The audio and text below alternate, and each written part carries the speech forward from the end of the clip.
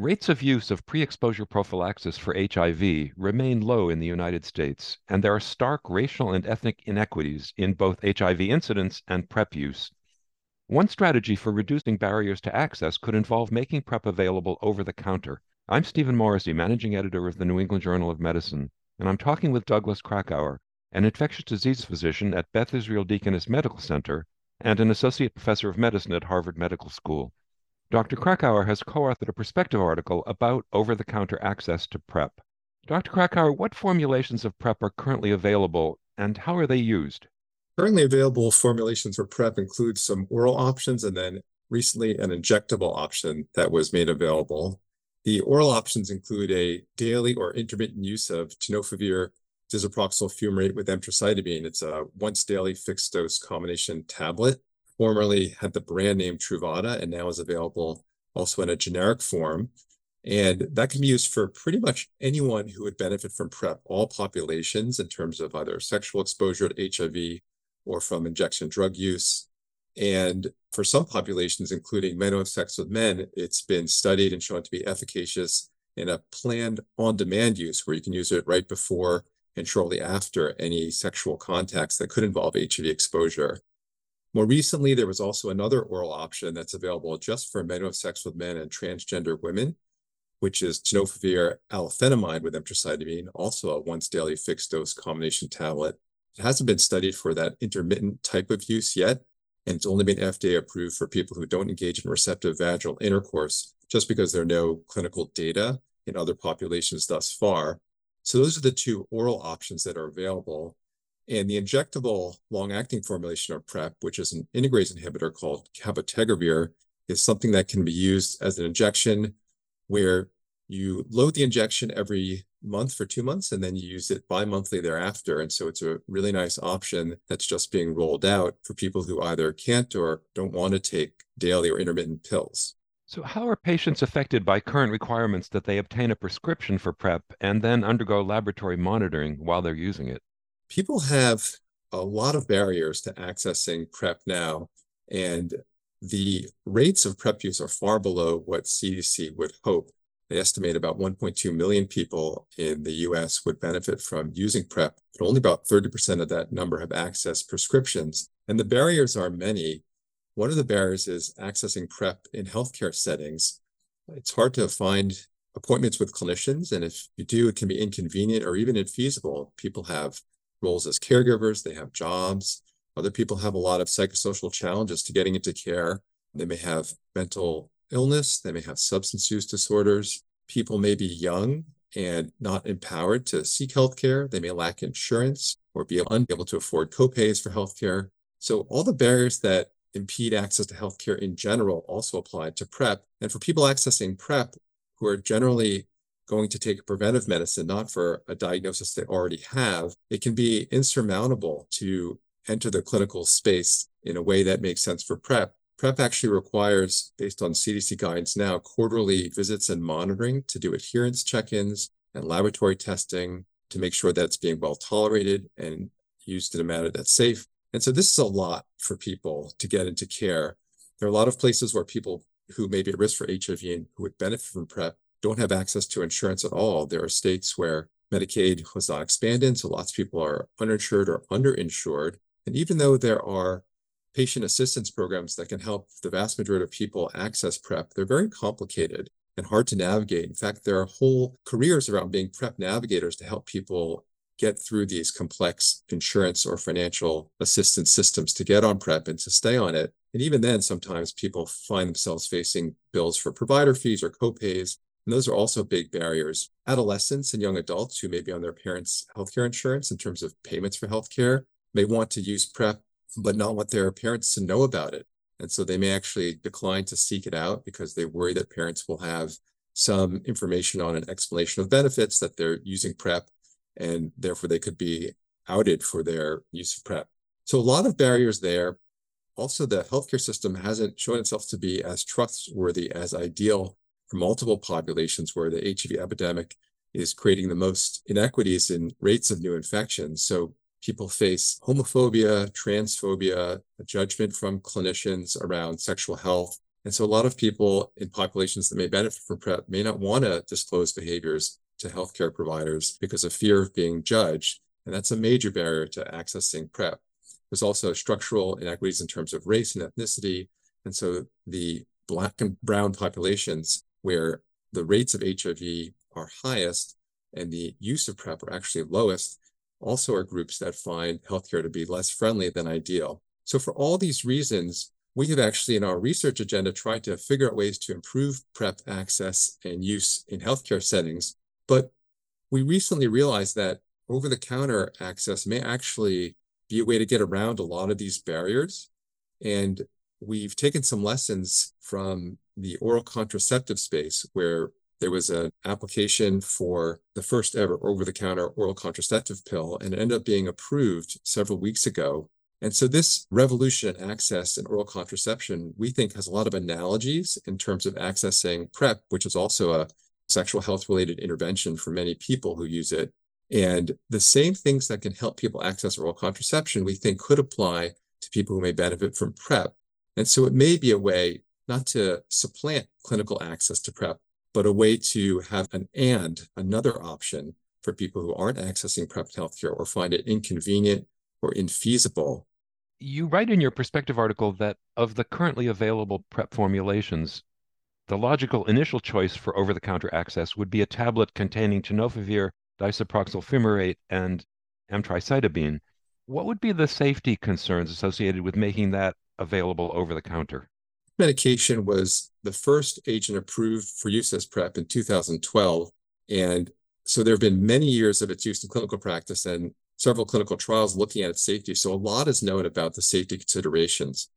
First, I'll mention that it's generally very well tolerated when used for PrEP. It can have several weeks of a gastrointestinal startup syndrome when people take it, but that goes away in the vast majority of people by a month of use. In terms of safety considerations, it is known that this can decrease renal function, and this tends to happen in people who are of older ages, over 45 or 50, or who have risk factors for renal disease. But in otherwise healthy people, any changes in creatinine clearance are less common. They tend to be mild and generally reversible in the vast majority of cases when the agent is stopped. So the renal profile issues are well described, but it is something that would need to be considered in terms of over-the-counter use. You'd want to have a label that advised people who were over certain ages perhaps, or who had risk factors or known renal disease to seek clinician advice before using this medication for PrEP. But for most people who are in the age ranges and otherwise healthy, where they would benefit from using PrEP, renal issues are not that common, and so it should be safe for many people. Other issues are that this agent is known to decrease bone mineral density in some people who use it for prolonged periods of time. Again, it tends to be mild and reversible when you stop the agent. So it is something that people who have known risk factors or diagnoses of osteoporosis or other bone diseases would also want to seek advice from a clinician before using. But again, osteoporosis is generally uncommon in otherwise healthy people who are in the age ranges that tend to be accessing PrEP, although people can access PrEP from the very young and very old age ranges, and that's an important thing to remember. So people who do have these risk factors would want to seek clinical advice before starting this.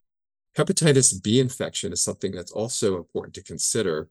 This medication has antiviral activity against hepatitis B. And so if someone has chronic active hepatitis B and they start using tenofovir disoproxil fumarate with emtricitabine, you could be treating their hepatitis B in addition to using the medication for PrEP. That is totally fine. But if someone has undiagnosed hepatitis B and they don't know about it and they start taking the medication, or even if they do know about it and they start taking the medication, the issue is when you stop it, some people can have a flare-up of their hepatitis B viremia, and that can cause hepatic inflammation. So it's something that's recommended to be monitored if someone has hepatitis B and they're using this medication as PrEP or for hepatitis B treatment. You would want to monitor their liver function testing after stopping the medication, for example, to pick up on any hepatic inflammation. That's something that with over-the-counter PrEP would not be a part of the package because you're not necessarily seeking the same degree of clinical care and monitoring. So you'd also want to have some indication on the label that lets people know if they have hepatitis B, that they should seek counsel from a clinician before using it. Hepatitis B is uncommon in the United States. It is more common in populations that are at risk for HIV acquisition. And so there may be higher prevalence of people with hepatitis B who might seek PrEP in an over-the-counter manner as well.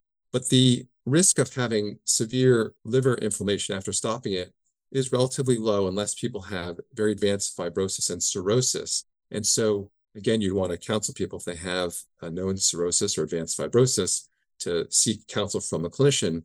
And there are analogies for these sorts of side effects in other medications that have been available over the counter for many, many years. So ibuprofen and non-steroidal anti-inflammatory medications have known renal side effects. And so if people have renal disease, the same counsel would apply to seek a clinician advice before accessing those over the counter, or with acetaminophen, which is very commonly used over the counter pain reliever. If people have liver disease, they should also seek counsel. So there are a lot of analogies in other over-the-counter spaces that I think could be applied to how you would safely use PrEP in an over-the-counter manner. Another consideration is that if people have undiagnosed HIV and they use PrEP medications, the PrEP medications are not sufficiently potent to actually suppress HIV viremia and be a full treatment regimen. And so you wouldn't want to have people starting or continuing PrEP if they have undiagnosed HIV. That's why for people accessing tenofovir or disoproxil fumarate with emtricitabine in clinical settings, you would make sure to do HIV testing beforehand.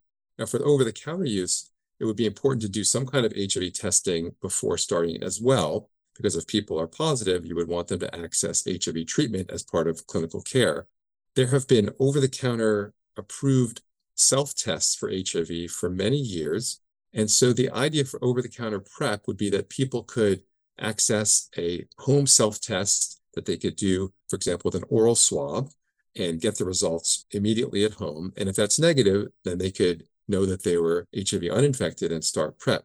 One of the challenges is that these home-based self-tests are not as sensitive for diagnosing HIV early after an infection as laboratory-based tests, which tend to use an antigen test for HIV in addition to an antibody test, whereas the home tests are exclusively an antibody test. So there may be issues with some people who had recent HIV infection and swabbing themselves for an HIV home self-test before starting PrEP over the counter, who would actually have recent HIV and would be using PrEP in a manner that's not ideal.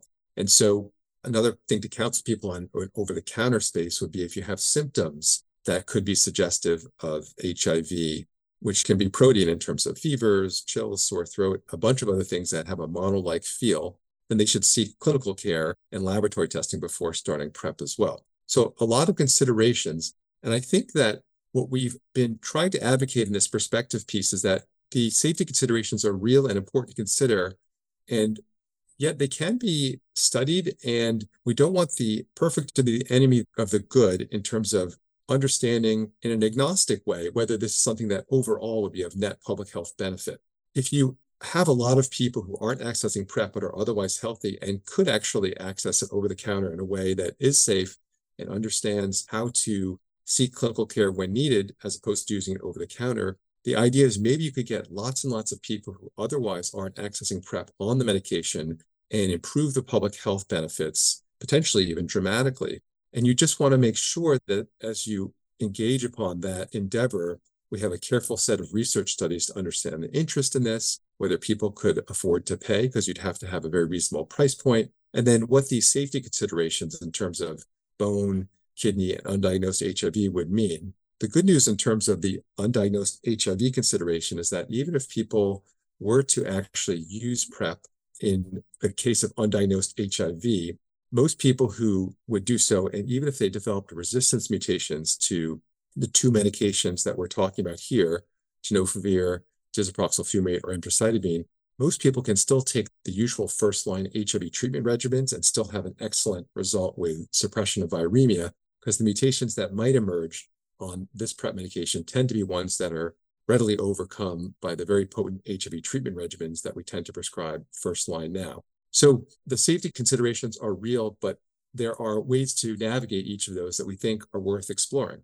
So what steps would manufacturers need to take to alleviate some of these safety concerns and to move closer to regulatory approval for over-the-counter PrEP?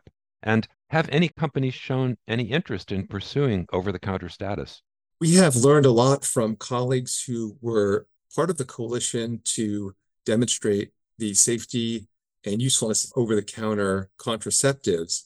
And what we've learned from them, because I think there's a similar blueprint that could be applied here for PrEP, given all the analogies between contraception and reproductive health and HIV prevention and PrEP.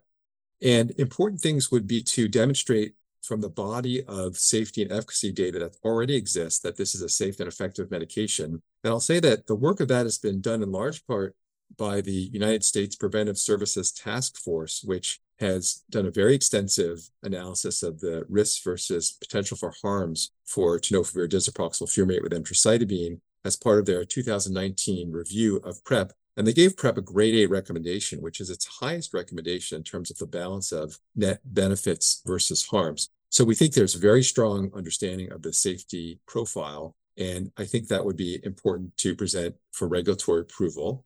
Also, some studies that haven't been done would be demonstrating that people can understand if they have indications for using this medication without the advice of a clinician. So whether they meet the FDA-approved indications for use, that they may be at risk for exposure to HIV, that they wouldn't access these medications over the counter if they have known renal disease, known bone disease, or undiagnosed HIV or hepatitis B. All the safety considerations we talked about before.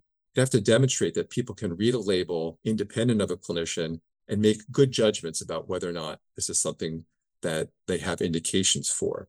I think it would also be important to understand the willingness to pay thresholds, because if you have to pay for a home test and also a supply of the HIV PrEP medications out of pocket, that could be too expensive for some people who would want to access PrEP. And so ideally, you'd want to have a system that had a robust way of financing this. And for the oral contraceptive sphere, there has been policy legislation that's being introduced to try and ensure that insurance companies will still cover the cost of over-the-counter access for contraceptives. And we want to do the same kinds of things to make sure that over-the-counter PrEP would be affordable for people. And I think that in terms of what manufacturers would need to do, those are some of the issues. I'm not a regulatory expert per se, but we have consulted people who are, and that's the body of issues that they've presented to us. There was also what I would consider kind of mock pharmacy access or over-the-counter access studies for over-the-counter contraceptives that showed that people could do this in a way that was safe and effective in an over-the-counter manner. And so I think we'd want to do similar studies for PrEP to show that people in a simulated environment can use this in an appropriate manner. In terms of interest from manufacturers, we have introduced this idea of over-the-counter access to PrEP recently, and we haven't heard a lot of talk about it beforehand. We haven't seen either advocates or manufacturers discussing this. So I'm not sure what the interest would be. I think that right now there's only one generic PrEP medication, which is tenofovir disoproxil fumarate with emtricitabine.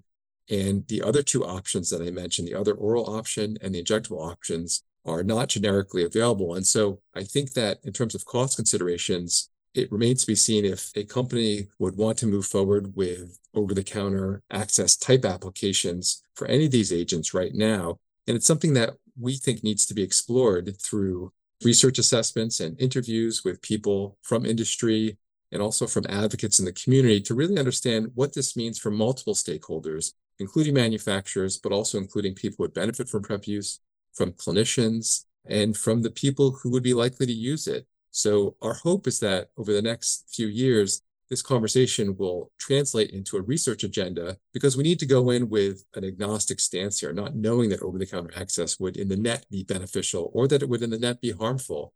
I think we just need to learn more by gathering information in a rigorous and objective, neutral manner. Thank you, Dr. Krakower.